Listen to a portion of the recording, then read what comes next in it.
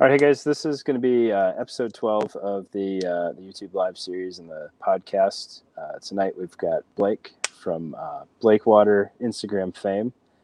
You guys are probably familiar with his consideration posts, which are some super informative text-based gear stuff, as well as a lot of fitness stuff, a lot of stories to highlight other people's work, and a whole wealth of resources being shared. So, Blake, if you wouldn't mind introducing yourself a little bit for everybody watching along.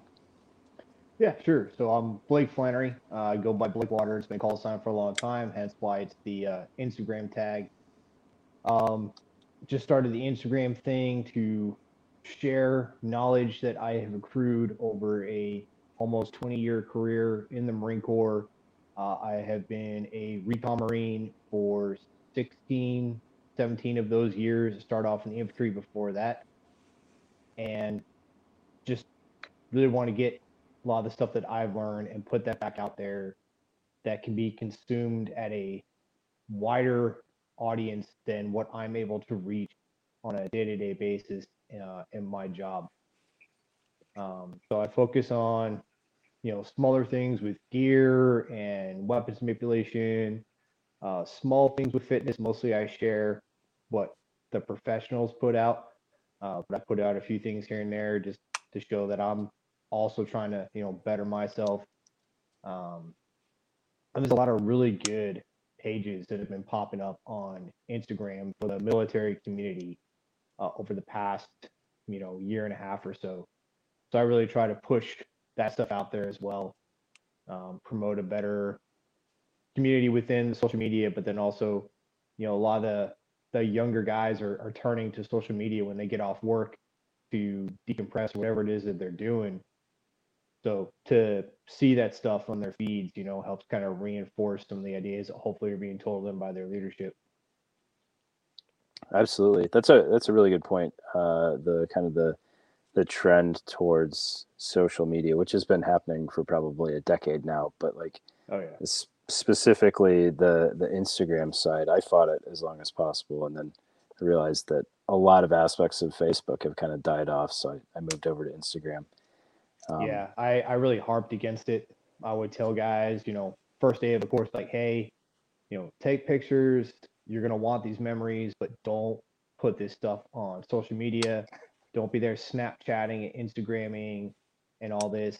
And I actually started Instagram to keep tabs on my teenager, uh, to make sure that he wasn't putting out anything crazy. And I started, kind of putting some stuff out there, realizing that I should try to exploit this platform. Um, and then it just kind of grew. It did. I was looking through your account just to kind of catch up before this, and it looks like you started it uh, 2 years ago, right around 2 years ago, 18 months ago, something like that. Yeah, well, yeah. So I started the actual account about 2018. I really didn't start posting anything until probably 2019, and that was like maybe once a month. And then I would say last summer, last spring of 2020, I started trying to put out like once a week, but my account was still private, because in my mind, I was like, well, I can kind of control who sees it and try to make sure it's like just military people that are seeing this because it's kind of who it's for. But it wasn't getting a lot of reach.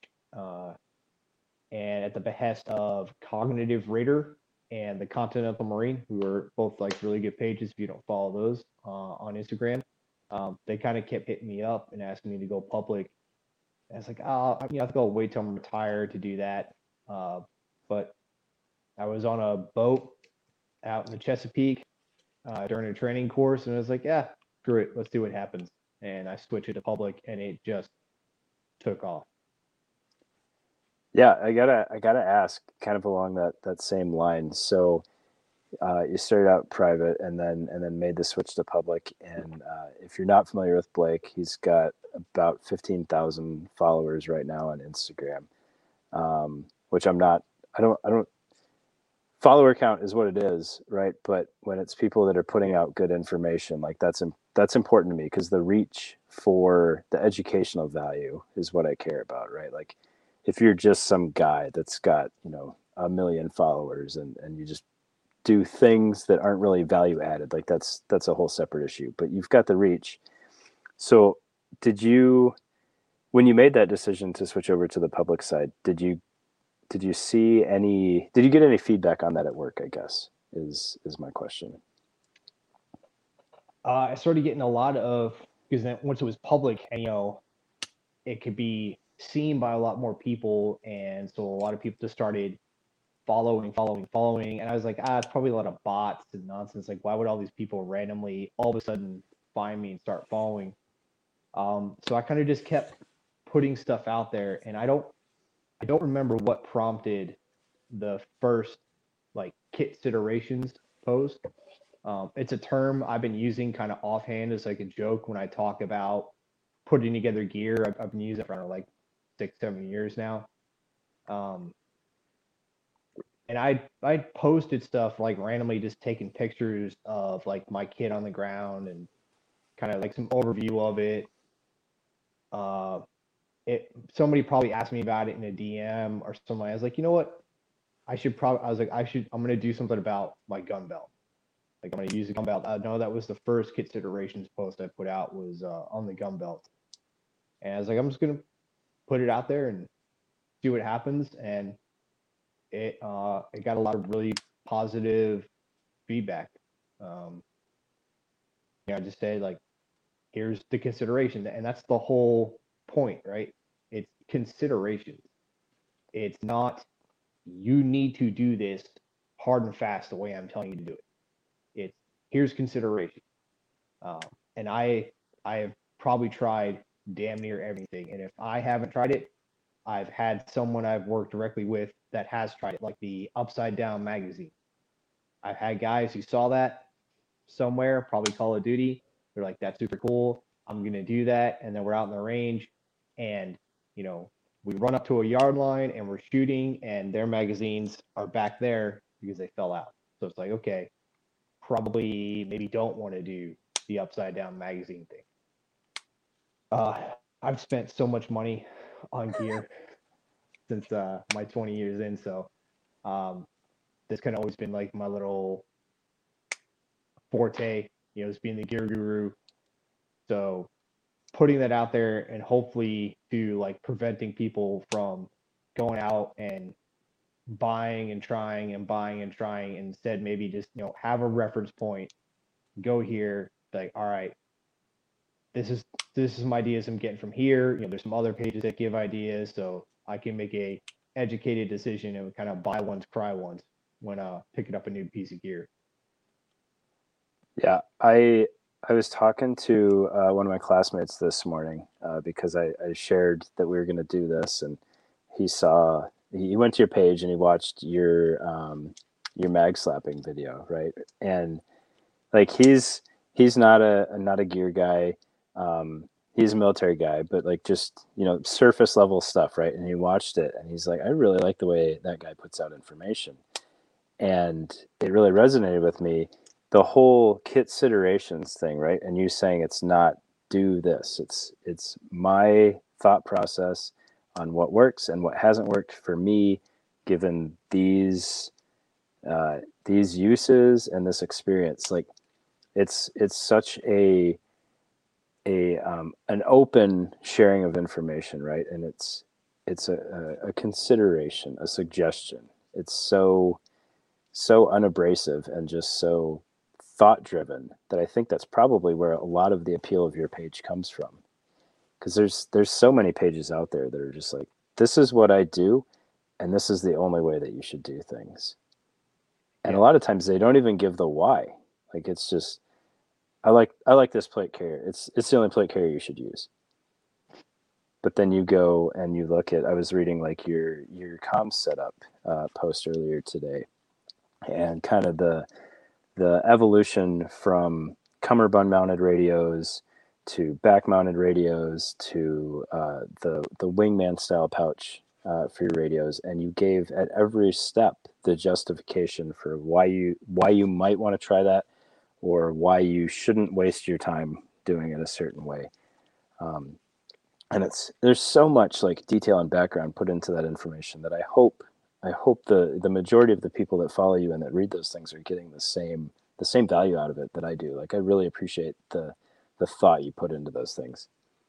Yeah, well, thanks for saying that. I think people do, and you know, I'm almost at 20 years, and out of that 20 years, uh, I'm gonna have about 8.5 years of instructor time. I'd taught at the basic recon course and the recon team leader course for about 4 years. Right now, I teach primarily a close quarters battle course, but there's some other courses that we teach in support of the Marine Expeditionary Units out here on the East Coast. So I've got a lot of podium time. I've got a lot of time standing in front of people and giving formal instruction. But then, as you know, like as a leader in the military, you're constantly standing in front of the people you're in charge of, whether it's a fire team, a platoon, or a company, and delivering information. And so I've just kind of learned and adapted over the course of my career, what are the best ways to try and deliver information to a group. Uh, so I try to use levity when I can. And I definitely don't like to make things a hard and fast, like you need to do it this way. Because one of the things you can quickly get people upset about is you start talking tactics or anything they want to consider tactics, and they get upset if it's against their beliefs, right? But if you just kind of make like, hey, here's just a suggestion, right? I'm just saying maybe you try this. And a lot of times that gets much better results than just being like, you're just going to do it because I fucking said so. If you're like, hey man, here's a suggestion. This is why I think you should do it. This is what works for me. And I've been doing it for X amount of time or X amount of repetitions, whatever. That usually gets like, oh, okay, I'll give that a shot. I'll change the way I hold my pistol. I'll change the way I load my rifle. I'll move, some pouches on my belt. And, a lot of times, like when I'm teaching students and I say these things, they'll come back and they'll be like, it worked, or they'll come back and they're like, yeah, that thing you said would happen and I make a mistake. Yeah, I made that mistake. And I'll be like, all right, did you learn from it?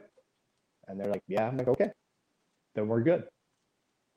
Yeah, I think a lot of aspects of life, framing things from the viewpoint of let me save you some heartache down the road, as opposed to this is the way.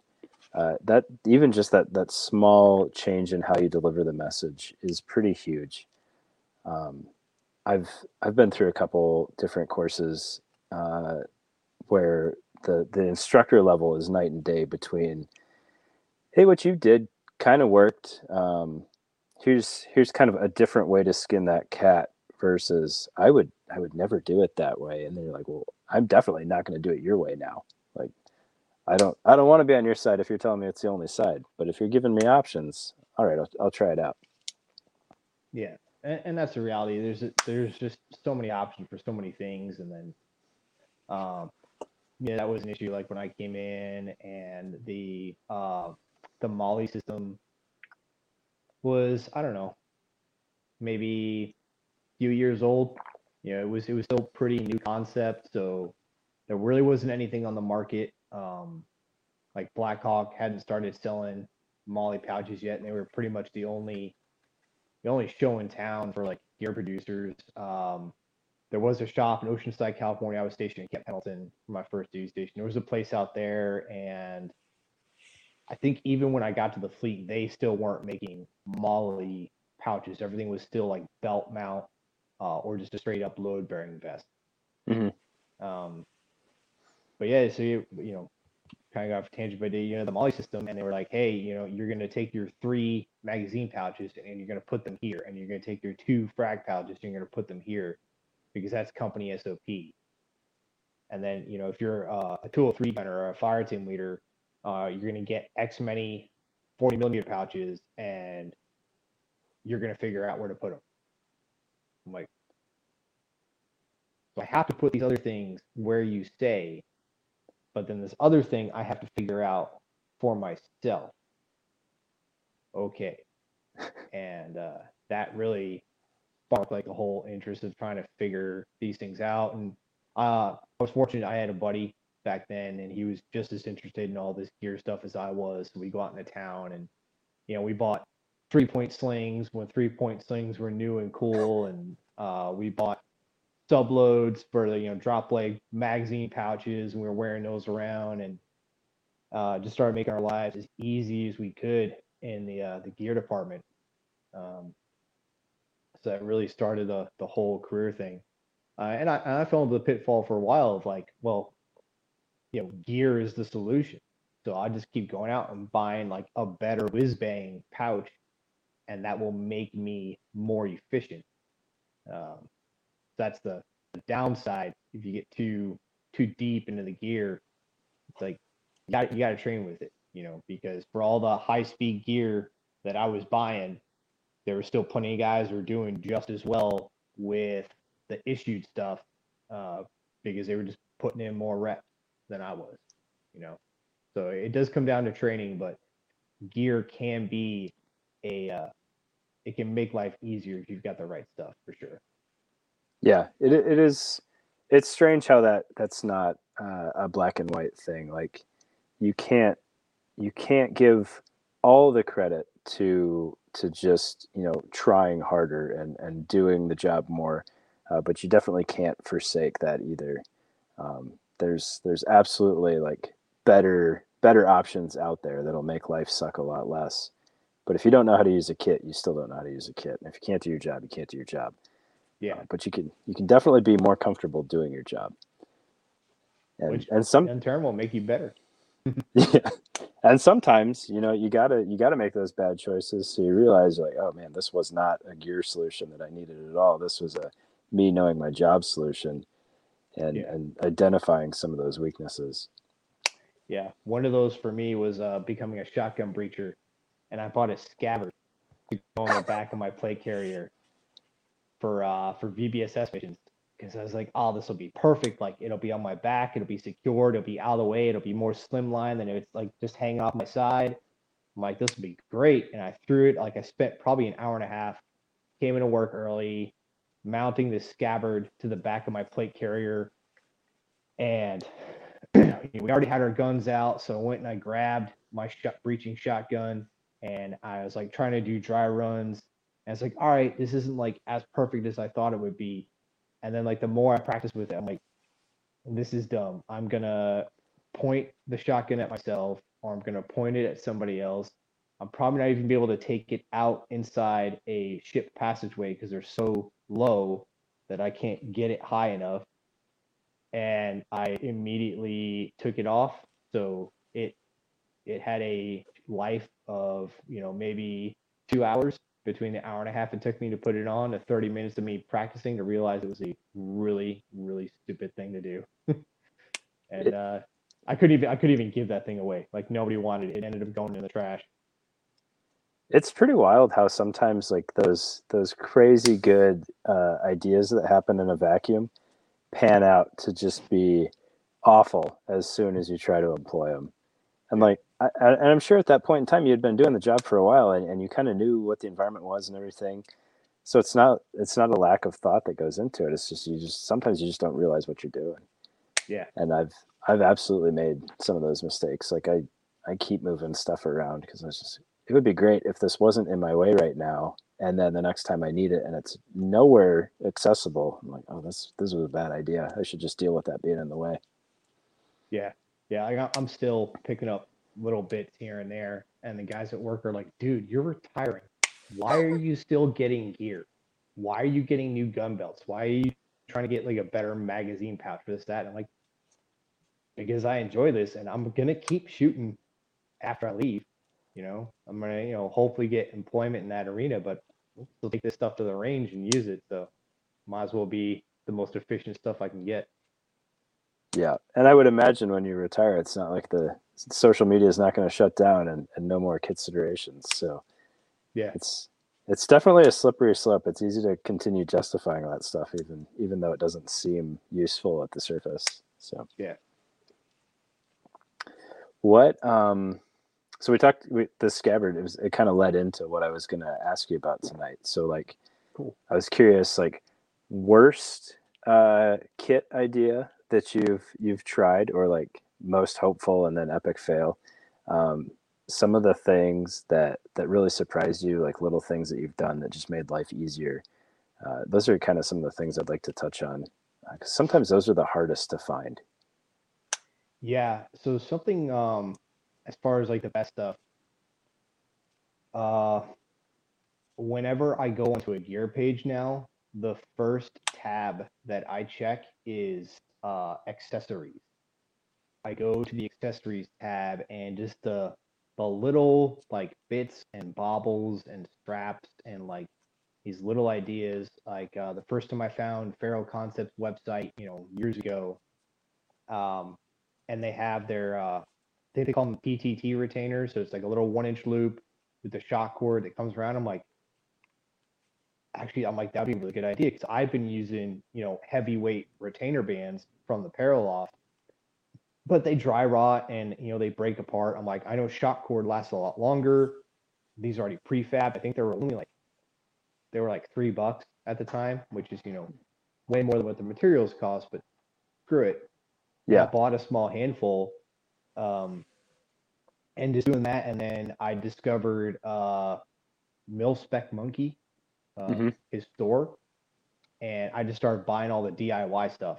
So I have a bag of like shock cord and cord locks and like all this stuff. So now I can just do my own little modifications like that. But it's the accessories page is where I always check first for like those little things, like this one little thing that even if you don't buy it, you're like, oh, I can do that myself. I can fabricate that myself. That's a really good idea. And you go get some 550 cord and some tubular nylon or whatever, and you kind of fabricate it on your own. There's a lot of really good ideas. And if you don't know how to fabricate it, usually those things aren't very expensive. So you pick it up and it might be everything you ever wanted. And maybe it turns out, you did think it through and it doesn't quite fit onto your carrier. Uh, but I also keep all that stuff because either I can use it in the future, if I change the type of platform I'm using, or somebody in one of my teams or my platoon is able to use it. So yeah, uh, yeah, the scabbard I think kind of takes the cake for stuff that really didn't work. Um, I bought a lot of chest rigs because as a recon marine we do a lot of ground reconnaissance patrolling. So we wear chest rigs and rucks when we go out for that. And I've always preferred a chest rig that has internal magazine pouches already built into the platform with the MOLLE on the front. I got rid of all mine, so I don't have any examples anymore. But um, I like those best because then you get some pouches and you slap them on. You're like, all right, cool, this works. And then a couple years down the road, a company comes out with pouches that are just made out of lighter material or are just more ergonomic or whatever, right? You can just switch that stuff out. It's pretty easy. Whereas a platform can last you a long time. The last one I bought was an S-Tac rig when they were still making them. They don't make the chest rigs anymore. Uh, but I've been running an S-Tac rig for like a decade. Nice. But there's some other ones before that. And the biggest thing, the issue that I always ran into was not enough real estate because our thing was 12 mags for the M4, 2 quarts of water, IFAK, smoke, radio, 2 frags. And yeah, that was the minimum requirements. And like if you wanted a utility pouch, you could fit one on there somewhere and anything else. And like, yeah, so I always had to try and figure out a way to get all that stuff you know, onto my chest rig. And it made some pretty beefy chest rigs, especially when I started carrying a 203. But having that good platform was always really useful. Actually, going back to the breaching shotgun, so one of the issues I had with that was how to carry it. A lot of guys with breaching shotguns, they usually just take a length of bungee cord, and they attach it to the back of the shotgun. They attach one end to their plate carrier, and they'll have some method of like stowing it on their back somehow, like a weapons catch or whatever.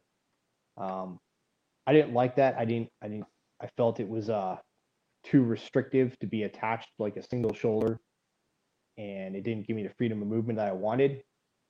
So I was using a single point sling and a weapons catch, but it would always slide down and it would be banging around behind me. It would hit my pistol holster. So it wasn't very quiet.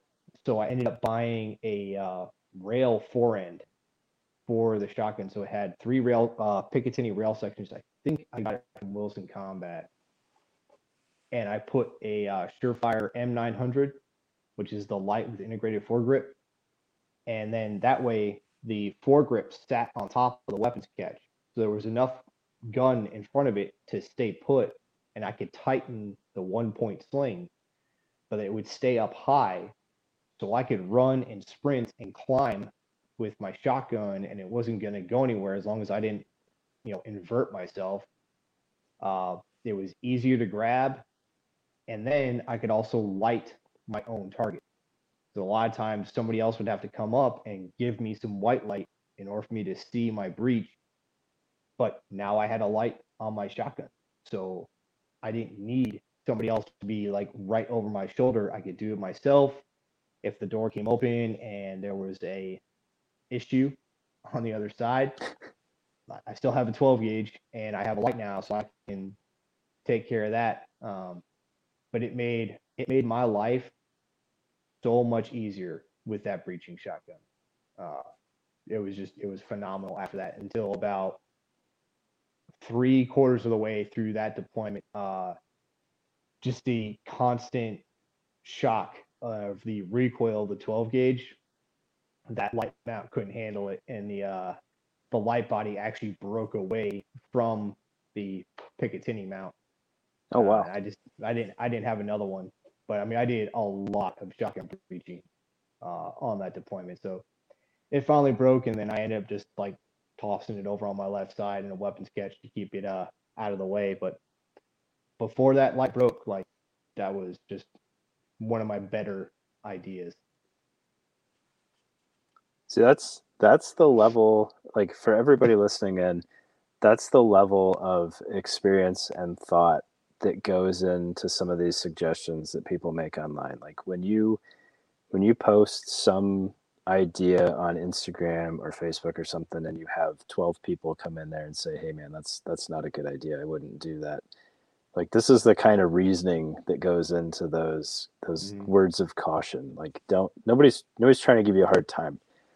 They're trying to help you out, and that's kind of the epitome of what the whole consideration thing is. I have made these mistakes so that you don't need to. Yeah, and I've tried to be really vocal about that. I haven't done like a throwback post in probably a couple of months now, but every time I put it out there, a lot of people they put out like their old OIF or OEF photos, and it's like, hey, we were hard as fuck and we were awesome, and we were the greatest platoon ever, and I'll be like, here's some stuff that we did that was good, and here's something that went wrong, because something always goes wrong. And if other people can learn from that, then hopefully they don't make the same mistake. Like going out and not having enough planned resupplies on a 15-day recce patrol, and now you're making tree stills in the bush of Australia to try and sustain your water levels, and stuff like that. Like I'm always trying to put that out, those lessons that I've learned the hard way. So hopefully the people will read that and be like, okay, and like, yeah, laugh at me. Like, yeah, dude, that was a dumb move, and I'll agree with you. So hopefully somebody else doesn't make that same mistake, and people can learn from it, because we can talk about how awesome we were, but that doesn't always help as much. Saying like, yeah, we did good, but here's where we screwed up. Yeah, I think a lot of people kind of lose track of that, and I don't think it's ever really intentional. They remember the highs, but there's a lot of value from the lows too. Mm-hmm. And like there's a anything you do, there's something you can learn from it, and people like you that are putting those experiences out there, especially with stuff dying off, and there's going to be a lull right now until stuff kicks back off again. Like we don't want to lose that experience level and have those people have to make all those same mistakes over again. um, if you haven't followed like the evolution of everything involved with the whole GWOT era, there's crazy growth in every aspect of warfighting. Yeah. If we can't capture that, and you're capturing the kit portion really well, you know, there's going to be a steep learning curve next time stuff happens. Yeah, that's one of the things I've encountered at where I work is, I'm teaching a CQB course, and although the other staff that I work with, they've done new deployments, they've done shooting packages, they know the tactics. We do our training as instructors. Very few have experience doing, these direct action type missions and doing close quarters battle in country. It's because there aren't that many guys left that have that experience. It's not that my experience is rare within recon. It's just that most of those guys who have that experience are out or like the E8, E9 level. Not a whole lot left at the E6, E7 level to be like, hey, I did this. Like, I went through a door, this exact same scenario, and this is what I encountered, right? And this is why I'm still here to tell you about it, right? So this is why I'm harping that I really want you to do this thing, a certain kind of way, because I encountered a situation and I'm still here. Or I had a friend do what you just tried to do, and he's not here anymore. So this is why. But and I try not to throw that in their faces, because that was something I learned as an SOI instructor, School of Infantry, when I was at the basic recon course. Was the entry level guys would come over from infantry training battalion and be like, yeah, our instructors just told us, like, this is what we did in Iraq, or this is what we did in Afghanistan, so this is the way you have to do it, because this is how we did it. And I was like, okay, that's a way. Here's how I've done it. And there's another instructor, he was in a totally different company and totally different battalion, and he did it that way. And we're all still standing here. So, all the ways have merit. They all may have some downfalls. Let's try and figure out what method has the most merit and the least downfalls, and then we go with that method and then adapt it as we need to. So I've tried to maintain that, and I don't just like, so they're like, I've been to Iraq, so you're gonna do it this way. I just start, throwing stuff out there, and I was like, yeah, when I was doing this one raid and this and that, and they're like, hey, are you talking about like actual raids? And I'm like, yeah. They're like, oh, okay. And then they're like, now they're a lot more interested in what you have to say.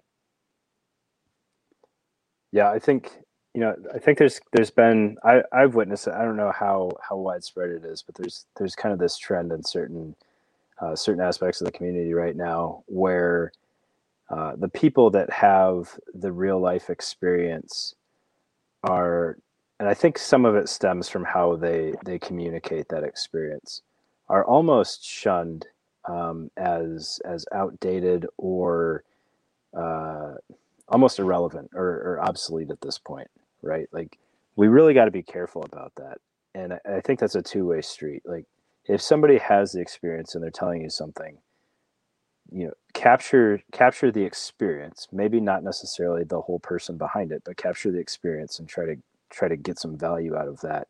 And then if you have the experience, make sure you're framing it in a manner that people can actually consume, and not just, like you said, this is the only way versus this is a way that worked for me, and recognize that your stories are an anecdote and they're not the whole case study. Which again, all the stuff that I see you put out is following that model, right? Every once in a while, I say that is the other flip side. Is you have the GWOT veterans that are still around and are like, just like, my students were complaining about their combat instructors were like, yeah, I was in Iraq and this is how I did it, and so that's the only way it can be done. That's just not true, right? Because that statement, you are making the assumption that you are the consummately trained individual in that field. You are the master of whatever that is. And reality is like, none of us are masters. Like, some of us get really good, especially in units that like are allowed to specialize in a certain thing and are, given the logistics to train to a high level. They're really good. And so, we look to them for answers, but no one has all the answers, right? And you have all the what ifs, and people want to make up, a million contingency plans, and it's just, you can't do it, right? You can't be absolute, because the more absolute you are, the more rigid you are, the harder it's going to be for you when, the ninja pops out behind the couch with the flamethrower. Like, where's our contingency for this? Right? Well, why don't we just stick to some principles that we've trained to? Let's be aggressive, and let's not get burned by the ninja with the flamethrower.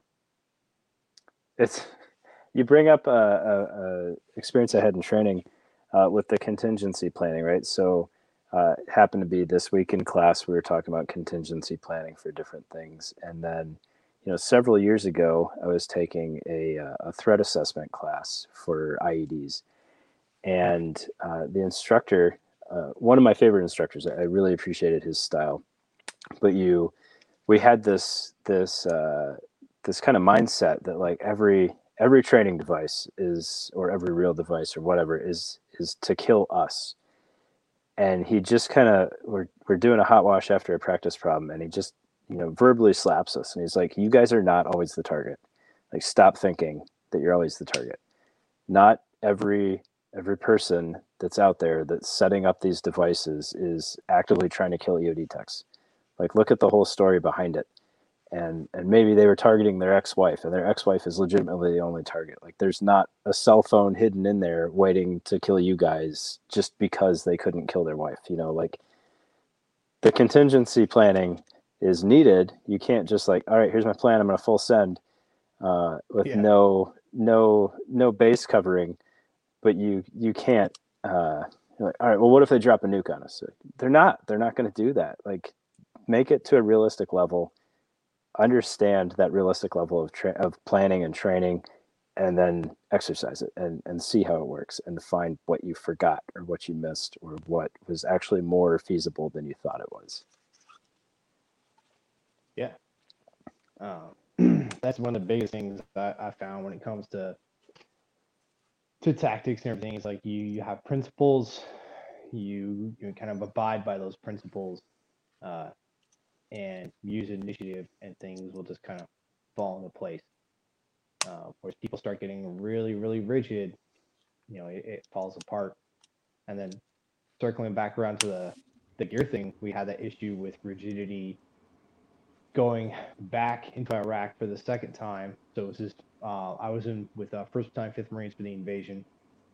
We came back, and it was like, okay, we're gonna, Iraq has been won. That played out well. So we're gonna get 2-4 out of Oki, bring them back here to Camp Pendleton, and then 1-5. Like, you guys are gonna go out on the 31st, like, be quick turnaround. We're gonna get a whole bunch of dudes from SOY, and quick workup. Go to Oki, do the 31st MU, and we're gonna fix the MU rotation, since we left 2-4 on the MU. I think they were out for like 16 months. And sure enough, time comes to play again. It's like, oh, just kidding, we're going back to Iraq. We did stop over in Oki for a couple months to finish our workup. And one day we get called in, and I'm in the sniper platoon at this point in the weapons company. And the first sergeant just starts going off. He's just upset about a million things. And So he's like, everyone in the company needs to look uniform. He's like, so everyone, he's like, do we want to wear, we still have the interceptor vest. So we had the interceptor vest with the Molly on it, and we had the Molly LBV. So he's like, do we want the LBV, or do we want to put pouches on the flak jacket? And it was like all the staff and COs and a lot of the section leaders, they're all like, yeah, put it on the flak jacket. He's like, okay. He's like, where do all the mag pouches need to go? And everyone starts talking about, where the mag pouches should go for everyone. And then somebody brought up, well, like, what about the left-handed guys? Like, and the first start actually had to think about it and be like, we can let the left-handed guys set it up, but it'll be like mirrored. And I'm looking around the room. I'm just a corporal. I'm an E4. I'm looking around the room. The whole sniper platoon was inside this conversation for some reason, and all the rest were just like the staff and COs, and no one's saying anything about this. And he's going on and on and on about how we need to set up our gear, and he's a supply guy by trade. And not to take away from the enablers and support folk, but like, if you worked in a supply warehouse your entire career, you might not be the best person to start preaching about how to set up a flak jacket for a bunch of dudes in a weapons company running a combined anti-armor team.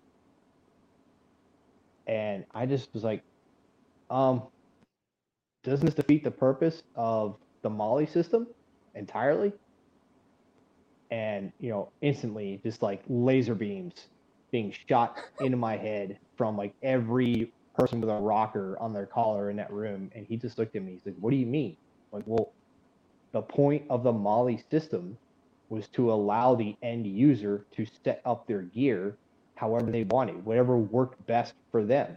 I was like, we have so many different billets. It's like, we've got the whole sniper platoon over here. I mean, you guys have machine gunners, and you've got mortarmen, and you've got anti-tank missile men, and you've got some dudes are in turrets, and some dudes are drivers, and some dudes are in the back of the truck. Like, it doesn't work. The same thing doesn't work for everybody. Some guys have rifles, some guys have light machine guns. Like, it just doesn't work. What about the guys with pistols? And he's like, that makes a lot of sense. He's like, what do you suggest? I was like, why don't we just let everybody set up their own stuff, and then NCOs and staff NCOs inspect, like how we do everything else. Inspect what we expect. As long as people aren't doing silly stuff, let them run their gear. And he was like, yeah, that makes a lot of sense. And still just lasers from everybody else in the room, like, how dare I speak up? I'm like, I just saved all of your asses. Like, I just prevented a complete shit show. And it was my benefit too, because I had all of my custom stuff I didn't want to have to not be able to use. But I was like, man, that was really easy. All I do is just speak up and deliver a calm, sensible argument, and this man who's not known for being rational actually listened. I was like, okay, and it went well. So I guess that was probably my first true iteration of how I've come to communicate with people.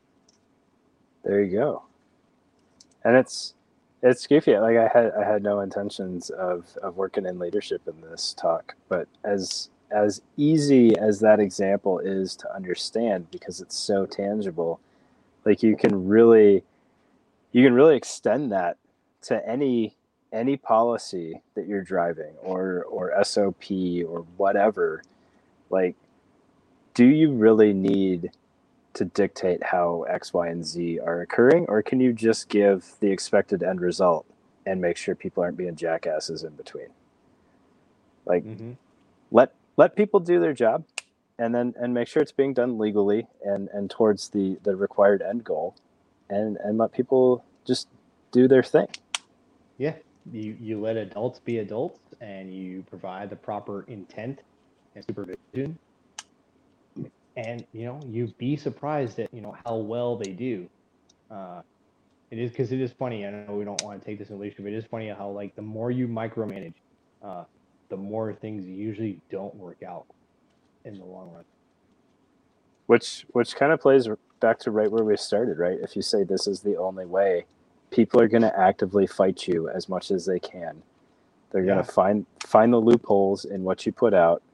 They're not going to respect you. They're not going to want to work for you. And it's the quickest way to ensuring lowered efficiency and lowered performance. Yeah. It's I've actually had people kind of get upset with me in the past because I'm like, hey, day one in the range, here's how you load your gun. But even then, I'm not like, you must do it exactly this way. I was like, you can do it slide forward or you can lock it backwards. And then once you send the slide forward, like, you can pull the magazine out and look at it, or you can do a press check, or you can do this, or you can do that. And they're like, dude, you're giving them too much. Like, you just need to tell them one way. Just tell them one way. And that way, everyone, we have a measure. I'm like, it's loading the gun. We're not evaluating them on loading the gun. All we need to do is make sure that they have a process, that they develop a process and they stick to that process so that they always cover their bases, their guns loaded, their optics work, and they're ready to rock and roll. Like, if they do a freaking cartwheel and load their gun, as long as they don't flag anybody on the range, I don't care, right? Like, it doesn't matter. If they're fast and accurate, who cares how they do it? If they're fast and accurate, then they're good. I think that whole idea is scary to leaders, because they're looking at it as, if we don't give people one expected standard, how do we ensure their performance is where we want it, or something like that, right? That's the easy way to look at it. But the flip side of that is, if I don't give people one expected standard, how do I measure their performance? How do I watch them? Like, you have to know what you're talking about to a whole nother level when you allow people to make their own decisions. And I think that's part of why we have so many black and white processes out there. Is it's scary to the leaders that don't necessarily know all the ins and outs of the things that they're telling people to do. Yeah, and it it goes back to, like, well, we don't know the standard.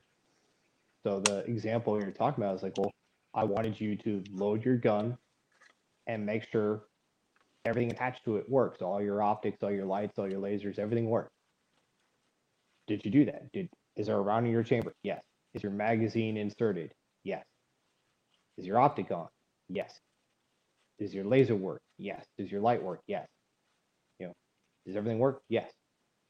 Okay, you've met the standard. You've loaded your gun and ensured everything works. However you got there is how you got there. And then, if you did choose, you're that guy who is like, oh, I'm going to cartwheel to load it, and you fall over and it takes you twice as long to load as everybody else, and be like, you know what, maybe you want to take that cartwheel out because we're all waiting on your silly clown ass right now. And like, okay, yeah, maybe maybe I should not cartwheel, right? And you gotta move forward with it from there. But you're right, a lot of people they get nervous that a task, when you give something as like a task, a condition, and a standard, it's like, well, how do I get to the standard? Well, you stay within the conditions that I gave you and you perform the task. So that's it, right? However you're going to do it, just do it within the guidelines I gave you, those conditions, and perform the task to this standard. Load your gun, check your optics, put a helmet on, whatever it is. And I think that's a big part of how we move forward as a force in general, instead of the very rigid, A, B, C, D. Like, you know what? I'm just going to go from A to Q to Z and I'll be good, right? Because I get to Z. Yep. Right. And I think that's really going to show, in the downtime between now and the next fight, right? The more restrictive and regimented we are in our processes, by the time we get to the point where we have to employ them, we're going to forget why we were doing them that way. We just know that we do them that way, and then everybody's lost. And we all forget the intent. We remember the steps, but not the intent. And letting people understand their own processes and why they're doing them is how you maintain that ability. Yeah. Yeah, man. Let's see, to bring it back to Kit. What I would assume you get a lot of messages and traffic. What are some of the common questions that you see? I'm sure the answers are floating around out there, but people sometimes don't necessarily look for them before they hit people up. What's the big ask right now?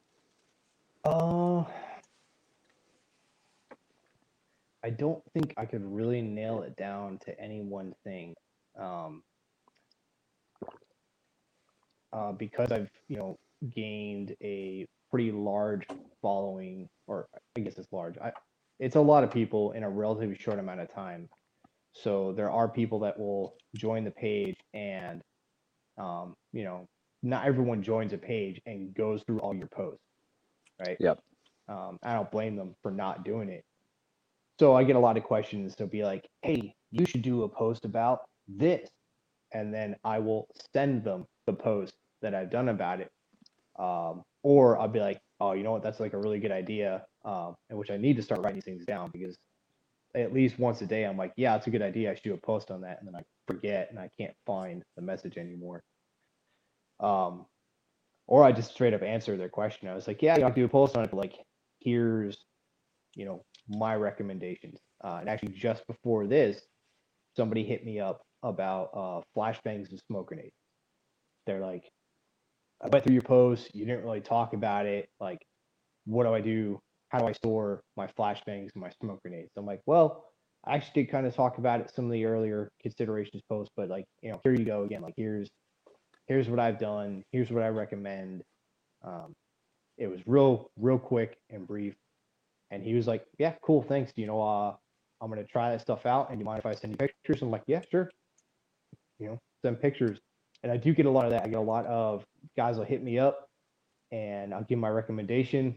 And then they'll send me pictures of their gear. And like, hey, does this look right? And I'll be like, yeah, man, that looks good. And I might ask, instead of being like, hey, I think you should move this or that, like, why do you have this or that in that spot? I let them tell me, because then in them telling me, they may not say it in the message, but they might be like, maybe that isn't the best spot.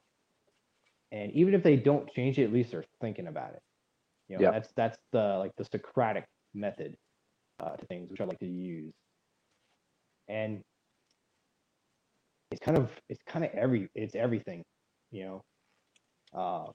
securing NVGs to helmets, lights to use, knives, like, it's whatever.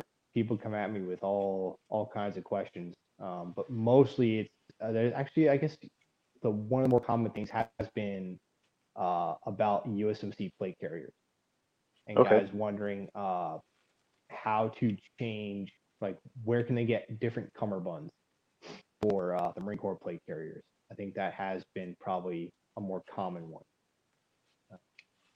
And I pretty much direct them to Arbor Arms for that. Just because their cummerbund was like they have an adapter kit that was designed specifically to work with our Gen 2 carrier. But there's some really good, like A&A TAC, great cummerbunds. And those work with the new Gen 3 carrier. So I've been telling guys, kind of nudging them that way. Yeah, I say that's probably, now that I'm actually thinking about it, it'd be the cummerbunds. But there's a lot of off the wall stuff, and a lot of, like, people follow me and they'll dig up an old post, and it's kind of funny. They'll send me my own post to talk to me about it. But it's all good. That's awesome. It sounds like they're at least trying to be productive in their questions and whatnot. And I totally understand the thing where they're not going to go back through the posts and see what you've done before, and they're going to assume that whatever question they have is earth breaking and the first time you've considered it. So Yeah. Yeah, I have been pretty fortunate so far too that haven't gotten any internet ninjas coming into the comments and trying to be like, no, it's all wrong. Everyone's been like, people come in, they'll be like, I don't agree. Here's what I've done, and I come right back like, all right, so you've done that. Maybe consider these things, and you want to bring up how long you've been doing it. So here's how long I've been doing it. Take that for what it's worth. And I've had, which I think is pretty surprising, some pretty civil discourse, both in my comments and on some other people's pages so far. So that's been good for the internet experience, because some of my earlier forays into the internet were just before I learned to like not read comments and all that and ignore people. They were interesting. I think a lot of that speaks to your approach to the whole thing, though, because you're not abrasive in the way you put this stuff out, right? You don't bring something up and then take a giant dump on other people that are out there in the space recommending different things. It's a different way to try something, and it frames it so that people would really have to be going out of their way to try to bring up some drama. Which I'm glad to hear, because it pains me when people that have put in the time and the effort to do this kind of work and make like the long form posts that you make, and then to just in passing almost try to stir stuff up. Like, it's not productive for anybody. So I'm glad it's not happening for you. Yeah, it's been good so far. Yeah, we'll see how it continues. I see the guys with, it seems like right around 30,000 followers, you start getting some of the yahoos that just want to start the internet dumpster fires. So we'll see what happens if I ever reach that level. Yeah.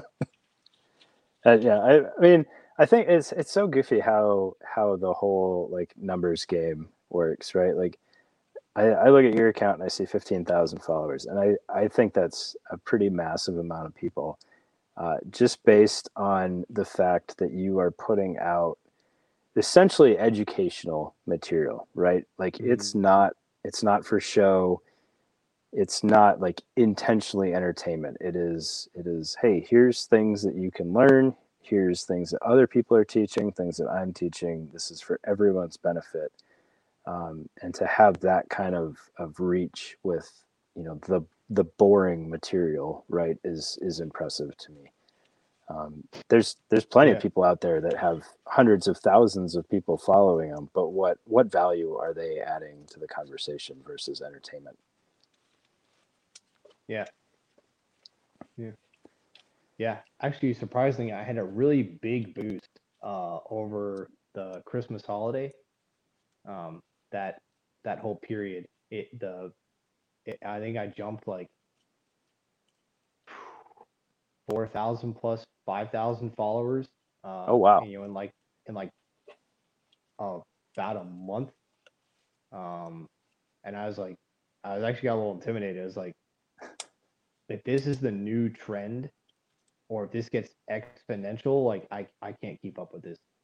Like the amount of messages I get already on a daily basis. Like, I pick up my phone in the morning and it's like 18 DMs, and then I answer them all, and then people start responding to the answers that I give, and then it just keeps climbing and climbing and climbing. Like, I have no idea how the hell people with like hundreds of thousands of followers manage all that. They probably just don't answer a lot of their mail. Yeah. But yeah, it's pittered back off to its normal levels, but that was an insane jump over the holidays. I guess people just couldn't go anywhere because of Rona restrictions. So that could be it. Yeah.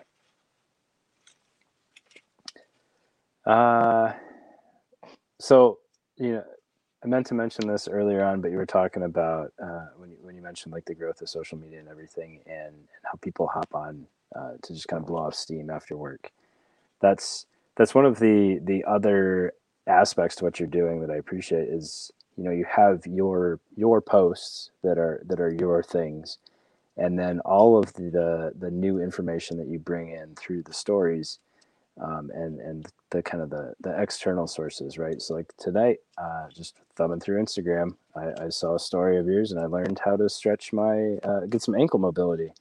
Like all those little different helpful things, and as little as I use stories or watch stories, like to be able to just click through that, you're like, oh man, that's I hadn't thought about that, but ankle mobility, that's cool, and it's just so instantaneous to be able to see that, and it sparked the idea that it's something I can learn right now.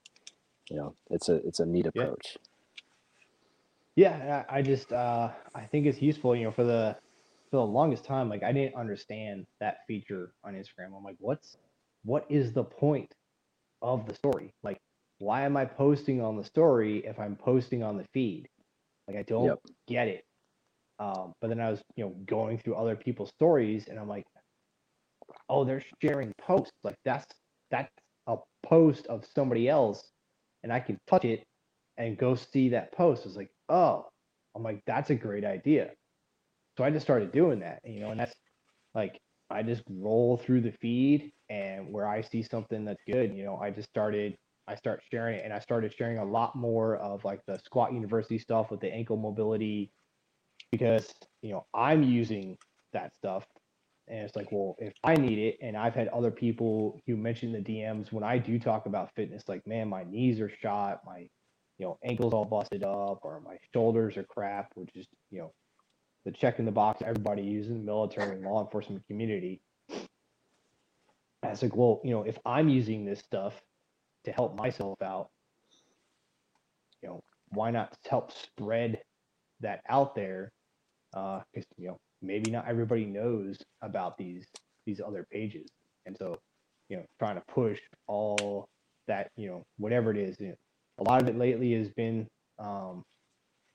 like Squat University and some other pages that do like physical therapy and working on mobility. But anything, if I think it's like good, useful stuff, pushing it out there, and it just helps kind of promote that atmosphere of like education. You know, like you've got this supercomputer that fits in your pocket. You know, like yes, entertain yourself, but why not learn a thing or two while you're at it, instead of kind of droning on mindlessly. Absolutely.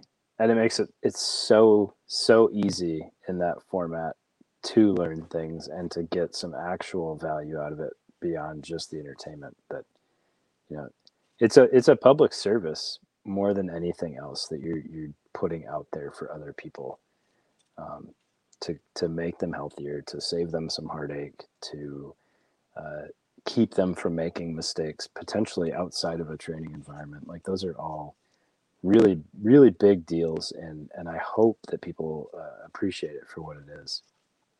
It's awesome to see.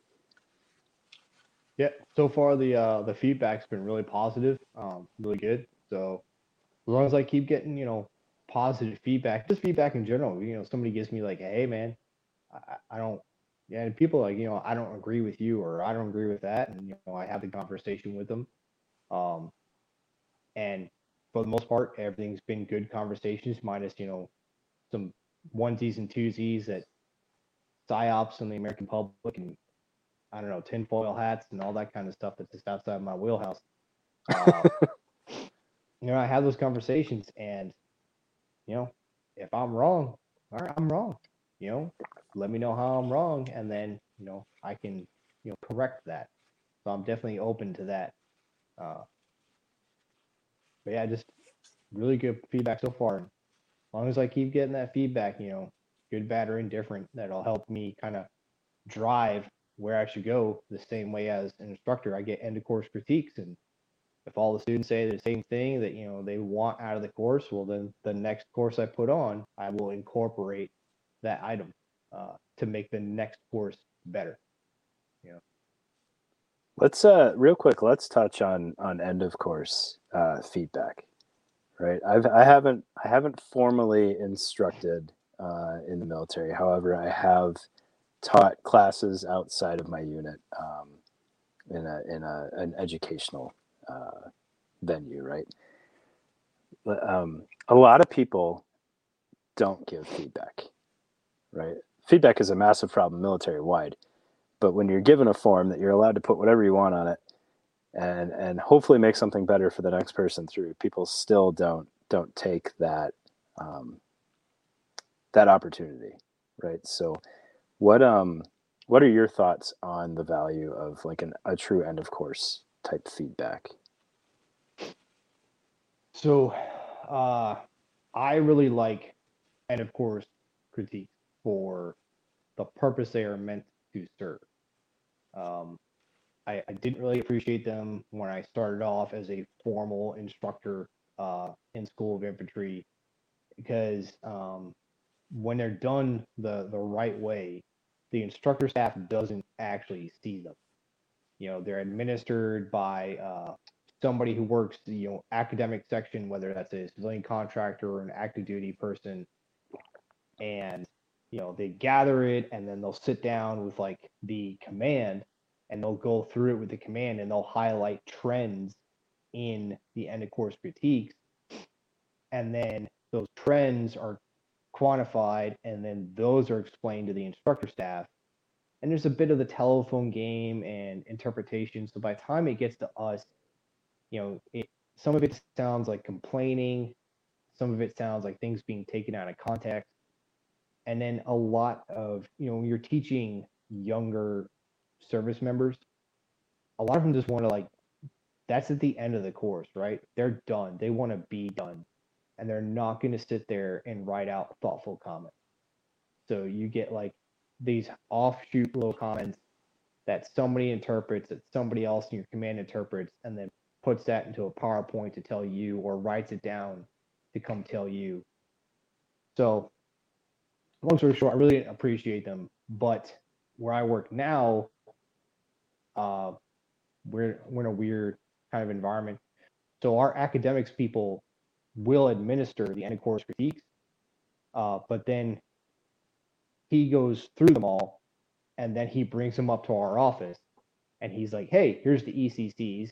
If you guys want to read them," and he'll throw out like the highlights and the common trends that he saw, and then we'll go through it and we'll address it uh, and figure it out. But being able to actually read the end of course critiques is normally good feedback into the insight of the group, because yeah, I may have been with them for however many weeks, but now I can truly see because they're not really understanding that I'm going to read this, right? This is just something they're putting on a piece of paper, and maybe they're not taking it seriously, but now I can read it so I can see where their headspace is at, and then it lets me know like, all right, are they just using this to vent because they were failed on a bunch of events, or are they actually trying to provide good feedback, or what is they trying to do? And a lot of times you get like, for our course, for instance, people are like, "Oh, I want more aircraft. I want more aircraft."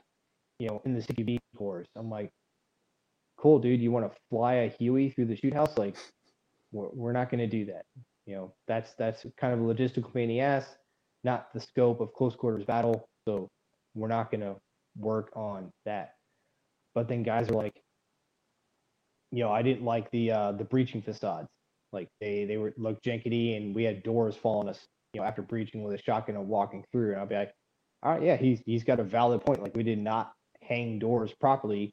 Hey, we need to do a much better job of hanging doors, and we need to, now work further out and do all these other preparations. So like some things get taken seriously, and some things don't. And sometimes there's just amusing comments on them. And then a lot of times there's just nothing. You know, they'd be like, "Do you have anything, about the instructors?" And they'll be like, "No." And then there's another question. It'd be like, "Do you have any comments about the course?" And it's like, "I didn't like the instructors." Well, then why didn't? What are your comments about the instructors? Like you were asked a separate question on that. You know. Um, yeah, long story short, end of course critiques are very useful. And as an instructor, right, I can take those. So if you have those legitimate concerns, like, doors or the availability of dry erase markers or class materials or whatever, I can take that to the command, as far as at least the military goes, I can take that and be like, hey, the students are asking for this. Like the students say they need this. I agree with them. The other instructor staff agrees with them. Help us bring this to the students. Yeah. Because most training commands are there, they're all about the students. So if it's coming from them, it has a lot more value than the instructors asking for it. When instructors ask for it, you're just a bunch of spoiled brats. You're like, I don't have any dry erase markers. I can't draw a diagram on this 50-foot dry erase board because there's no markers left. Or the last person you sent got permanent markers. Now there's a bunch of permanent marker on the dry board because you got the wrong thing. But if the students are saying it, then that has more weight behind it with a lot of training commands, the actual command staff. So I can use that to get the things that are needed. Yeah, I absolutely agree. I think a lot of people, by the time they get to the end of a course, they're just, whether it's laziness or just, they're tired. They've been working, and they're ready to do something new. A lot of people forget or don't put any value in it from the student perspective. But if you've got people who are dedicating their time and energy to teaching you a skill, what is the one way, aside from just putting in some effort on a daily basis, that you can contribute back as a student? It's the end of course or end of lesson or whatever. Somebody a while ago told me this, and I can't remember who, but no job is finished until the paperwork is done, and it was in reference to going to the bathroom. But it applies to everything, right? Like, give that instructor some feedback, whether it's as simple as, hey, I appreciated your time, or I didn't like this. Even if you're not going to give them the reasons and the justifications, like, it's something for them to think about, and it'll help your peers later on when they come through that course. Especially if you had like serious issues with the instructor staff or the conduct, like the safety conduct of the course, like that's a really good spot to bring it up, because majority of the time it's not going from your hands straight to the instructors. It's going to an academics person, or at least like maybe whoever is directly in charge of that group of instructors, and they'll go through it. And if it was like, you had serious concerns about how things were run safety wise, or we've had issues where instructors said certain things that a lot of people in that platoon felt was unprofessional. We'd always ask it, like, hey, don't wait for the ACC to bring this up, like bring it up beforehand so we can crush it sooner. But it's a good spot to do it, because it can fix that. Because like, we've all been to courses where like there's that one instructor is like, that dude should just not be here. Either he's just totally incompetent, or he's just incredibly abrasive and toxic, and he doesn't foster a learning environment. It's like, that dude should just not be here. And if that comes out in the ECCs, it may take a couple of classes, but 2-3 classes of like every student being like, this guy is terrible and he is ruining this course, he'll get moved. He'll be removed from that course, and he'll be sent somewhere else where hopefully he can do less damage.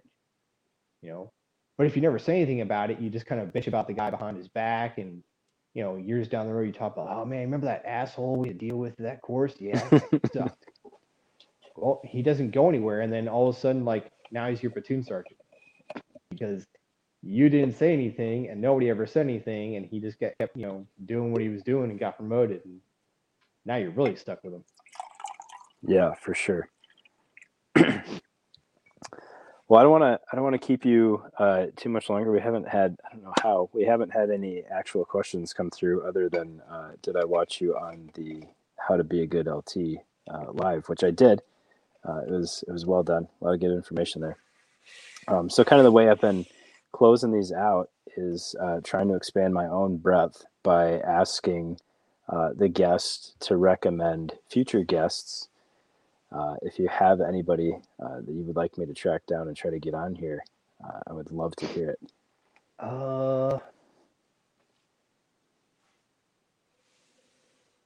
No one I can think of at the moment.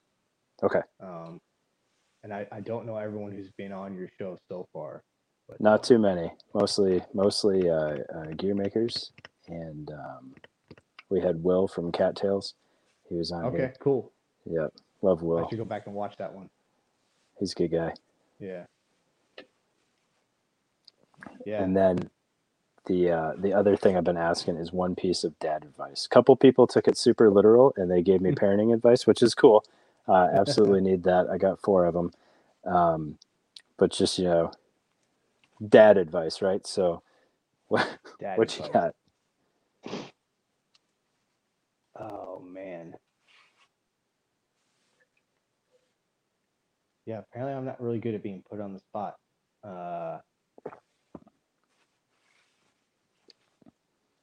And if not, no worries, because I mean you're dropping it constantly, so it's all over the place. I would say I don't know. I would say though. I guess this is probably not going to be as humorous, but like something I'm always telling my teenager. And I guess this is more like advice as a dad and not to another dad, whatever. Is to just be more direct. I like it. He's never direct. He's always very passive aggressive and he's the kid that like walks into the kitchen and be like, I'm hungry. But he's not talking to us. He's like looking at the wall and so we just ignore him. For a lot of these things until he finally figures out he's being ignored, and then he's like, can I have this, or can we order this? And then we're like, oh, okay, you would like some pizza? Yeah, well, we'll order some pizza. Be direct, because if you don't learn to be direct, you're never going to actually get what you want, and then eventually people will just take advantage of your passive nature. You can call it passive aggressive. It's still passive first. So be direct, just don't be an asshole. I like it, and I absolutely agree. As I've grown throughout my career, I've had to learn that lesson. I think everybody really does, right? Because we're taught as like E1s, E2s, E3s that we don't matter. Yeah, ask for what you want. If something doesn't make sense, make it known, politely, that it doesn't make sense. Ask for the why. Explain yourself, and I absolutely agree. Be direct.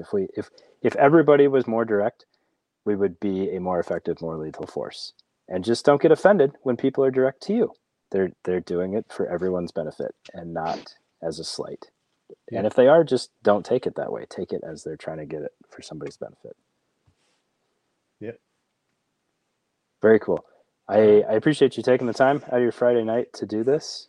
It means a lot to me. I appreciate you having me on. It's a good opportunity. Yeah, it was an absolute honor for you to join in, and I appreciate it so much. Yeah, it's great talk.